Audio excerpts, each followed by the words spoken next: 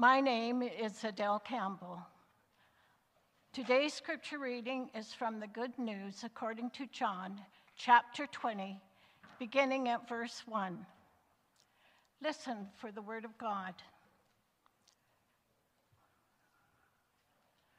Early on the first day of the week, while it was still dark, Mary Magdalene came to the tomb and saw that the stone had been removed from the tomb.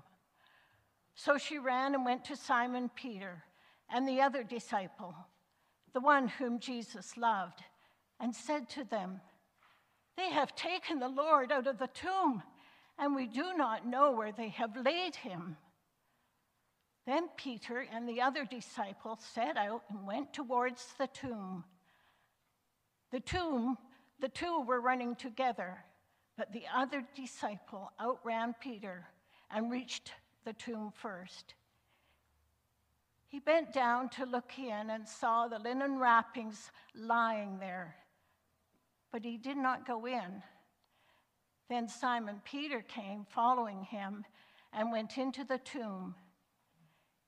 He saw the linen wrappings lying there, and the cloth that had been in Jesus' head, not lying with the linen wrappings, but rolled up in a place by itself. Then the other disciple who reached the tomb first also went in, and he saw and believed. For as yet they did not understand the scripture, that he must rise from the dead. Then the disciples returned to their homes. But Mary stood weeping outside the tomb. As she wept, she bent over to look into the tomb, and she saw two angels in white, sitting where the body of Jesus had been lying, one at the head and the other at the feet. They said to her, "Woman, why are you weeping?" And she said to them, "They have taken away my Lord, and I do not know where they have laid him." When she had said this, she turned round and saw Jesus standing there, but she did not know that it was Jesus. Jesus said to her, "Woman, why are you weeping? For whom are you looking?" Supposing him to be the gardener, she said to him, "Sir, if you have carried him away, tell me where you have laid him, and I will take him away."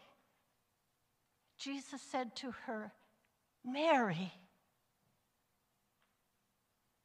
She turned and said to him in Hebrew, "Rabboni," which means teacher. Jesus said to her, "Do not hold on to me, because I have not yet ascended to the Father. But go to my brothers and say to them, I am ascending to my Father and to your Father, to my God and your God." Mary Magdalene went and announced it to the disciples. "I have seen the Lord." And she told them that he had said these things to her. Thanks be to God.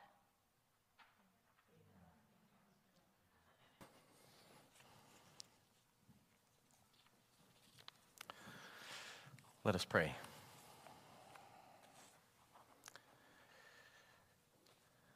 Gracious God, the miracle is when we hear nothing but our own voices, when we hear nothing but anxiety and fear, you speak. You speak to us and call us by name. We pray that through the power of your Holy Spirit, that the risen Christ might be present, walk among his people, and that he may speak each of our names, that he may address us each by name and bring us resurrection life. In his name we pray. Amen. So first of all, I can't tell you how glad I am to be celebrating Easter with you all this morning. The last time we had Easter in person was in 2019, believe it or not. Ooh, I'm getting old. To be honest, it actually feels longer than 2019.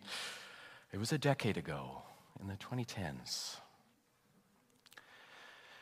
Easter 2019 will always stick out in my mind for a different reason, though.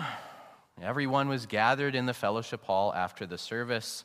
I ended up sharing a hot crust bun and a coffee with a woman who I'd never met before. She was maybe in her mid-60s. She was visiting with her family and had been raised in the United Church. Great music, she said. And your church is just so relaxed and so friendly. Plus your sermon, it was just so interesting. You know, at this point I was feeling pretty good about myself. I'm like, oh. You could have probably observed the gradual swelling of my head as I sat there. Happy Easter to me. Oh.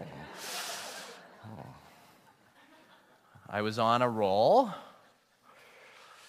But then after all this fanfare, she eventually asked me this. She said, but do you actually, believe this? I was a little confused. Believe what? I asked. You know, she said. You know, the whole Jesus being raised from the dead thing. Do you actually believe this? I was taken a little off guard here. I thought we were talking about how great I was. And then suddenly it was a spiritual examination. And I didn't want to scare this person off. So I was, I said, it's a deep mystery. And we human beings use richly symbolic language when we're talking about mysteries. And yeah. And she stopped me right there. I don't, she said. I don't believe it, mystery or otherwise. Maybe if this was 2,000 years ago or 500 or maybe even 100 years ago, maybe I would, but now we know that when you're dead, and that's it. Now we know that when you're dead, that's it. Now, this wasn't the first person to say something like this to me. After all, we've worked long and hard as a church, welcoming people no matter where they're at. And doubt is a natural and accepted part of the life of faith. I wasn't offended, per se. I was more just thrown off by the brutal honesty after Easter. Oh, you don't believe in Easter, eh? Okay, great. But this person was just expressing the spirit of our secular age. The Canadian philosopher Charles Taylor said that we've made the move from a society where belief in God is unchallenged and indeed unproblematic to one which it is understood to be one option among others, and frequently not the easiest to embrace. Like this visitor said, maybe 2,000 or 500 or 100 years ago, things were different, whereas Easter was much less of a problem for ancient people, our ancestors, and even most of the people living outside of North America and Europe alive right now. For us, it's not the easiest option to embrace. Like this woman said, now we know that when you're dead, and that's it. When you're dead, that's it. So Easter's a harder sell now than it's ever been. And this much is true. That is absolutely true. We live in a secular age. But the truth is that it's never actually been that easy. It might be harder now, but it's never been that easy to believe in.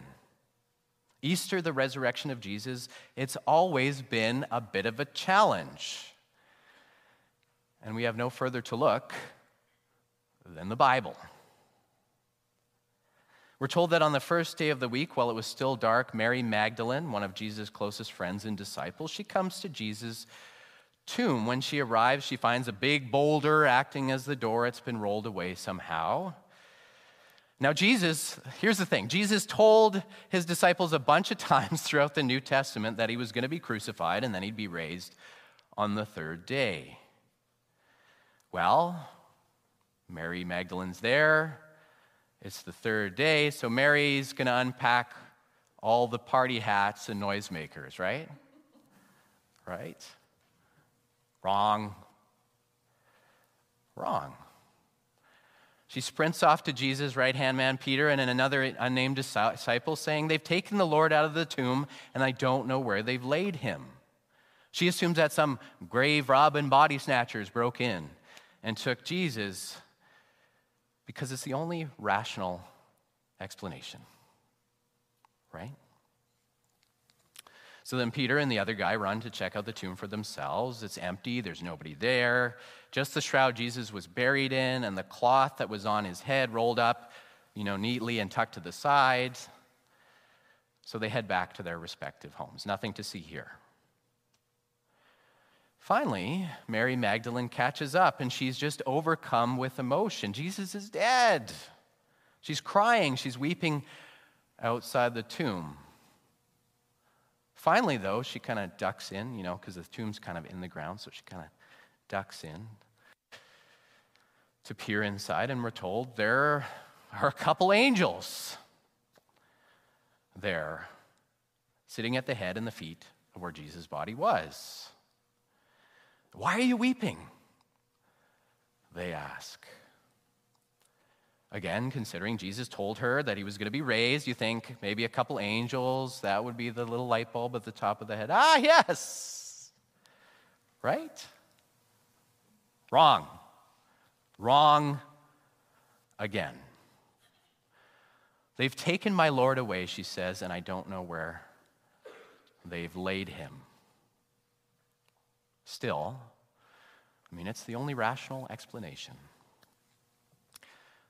But then it gets even more obvious. She turns around, and it's Jesus. Jesus is just standing there. He's like, "Hey, why are you weeping?" Echoing the angels. "Who are you looking for?" It's like,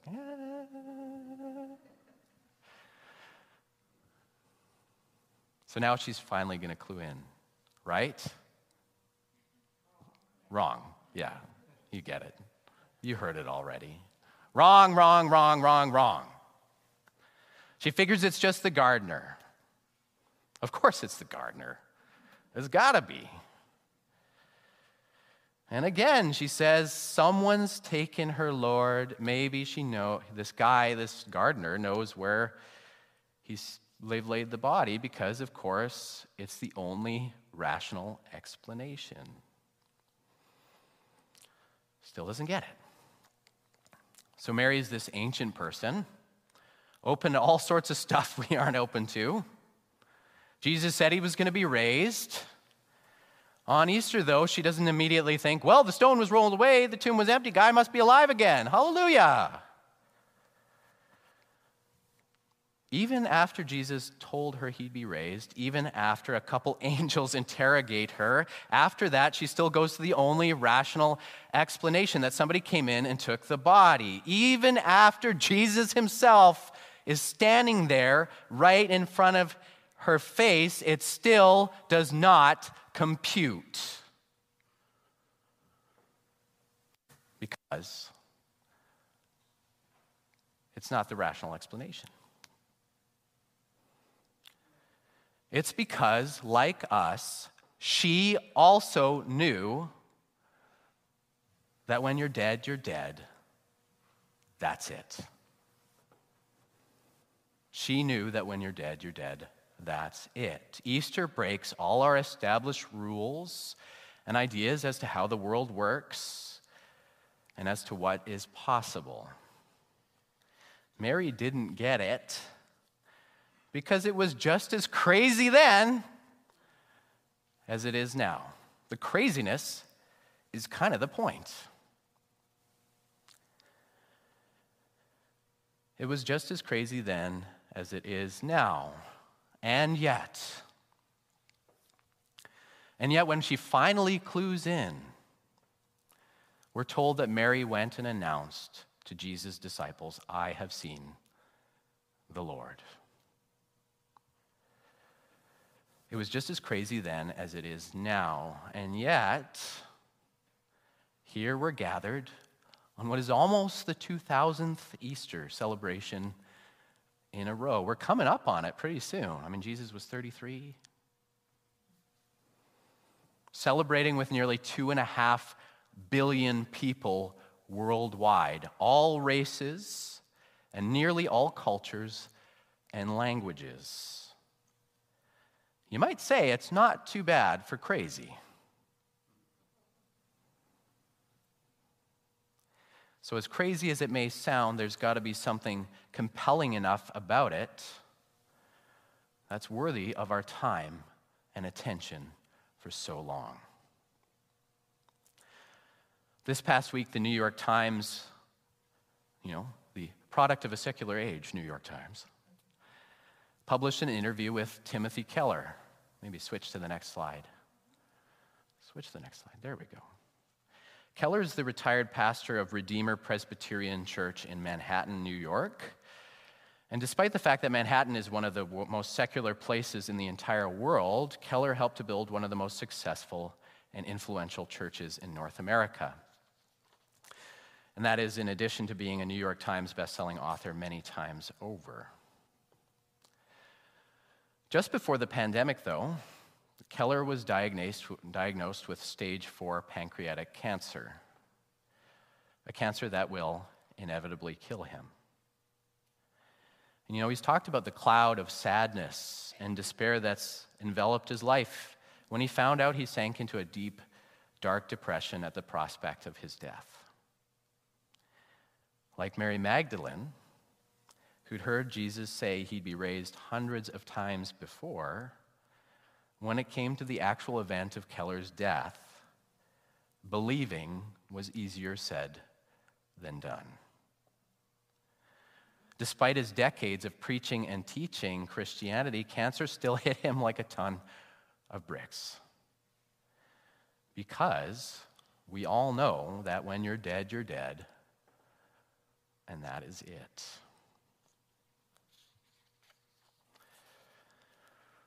Gradually, though, Keller's faith has been resurrected, you could say.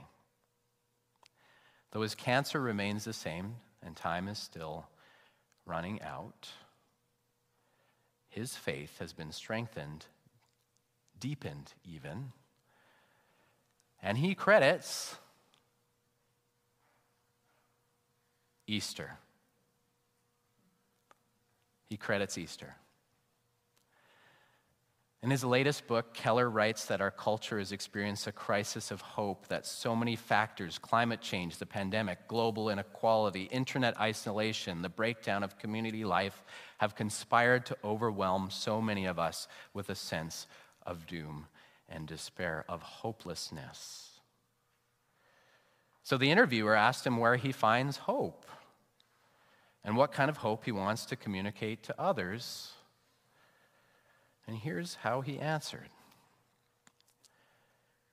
If the resurrection of Jesus Christ really happened, he says, if the resurrection happened, then ultimately God is going to put everything right. Suffering is going to go away. Evil is going to go away. Death is going to go away. Aging is going to go away. Pancreatic cancer is going to go away. Now, if the resurrection of Jesus Christ did not happen, then I guess all bets are off. But if it actually happened, he says, then there's all the hope in the world. If Easter happened, he says, then there's all the hope in the world. That's the compelling thing about the faith That's the deeply true, beautiful, and good thing that outweighs any of the craziness. That's why we're here for almost the 2000th time, because it means that this life is not as closed in, this world is not as fixed as it seems. It's not fated to death, destruction, or despair. If Easter is true, then anything is possible. Anything is possible if Easter is true. And let's add to Keller's list that war is going to go away. Environmental destruction is going to go away. Racism, homophobia, childhood abuse and trauma, broken marriages and failed careers, all our worst deeds and deepest shames. If Easter is true, then as crazy as it may sound, it's all going to go away. Trampled under the feet of the risen Lord. If Easter's true, then there's all the hope in the world. Of course, you still might not buy it. After the service, we may be sipping coffee and nibbling cross buns together, circa 2019. And you might find yourself asking me something like, do you actually believe this stuff? As good as the music, and really it has been wonderful. As friendly as the people may be, we're very friendly. You may leave today just as skeptical as you were before. And you know what? That is okay. Like I said, we've worked long and hard on being a community where people are welcome no matter where they're at with Easter or anything. It's because we believe that if there is a God, this God's got all the time in the world for us.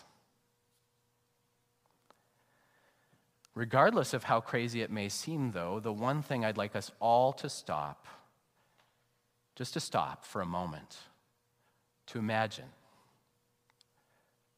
what if it is true? What if it is? What difference might that make? For you, for me, our world. I can tell you that over the last couple of years, Easter is the thing that has saved me. Easter's the thing that has saved me. If it isn't true, of course, then the world will go on as it always has. Death, sin, suffering.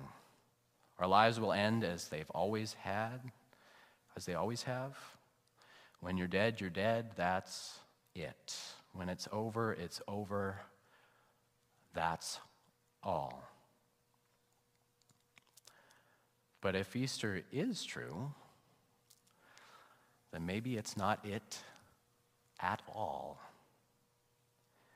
If Easter is true, then maybe, as crazy as it may sound, there's all the hope in the world. For you and for me and this beautiful world we call home. So friends, here's hoping. Here's hoping. Because Christ is risen. He is risen indeed. You've forgotten it over the last couple years. Christ is risen. He is risen indeed. Hallelujah. Hallelujah and amen.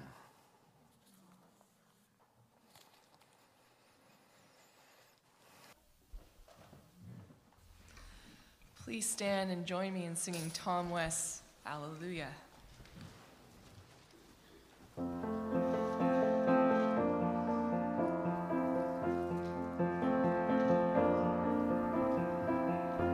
Stay close, my child, through this dark night. Rest in the shadow of these wings. Hope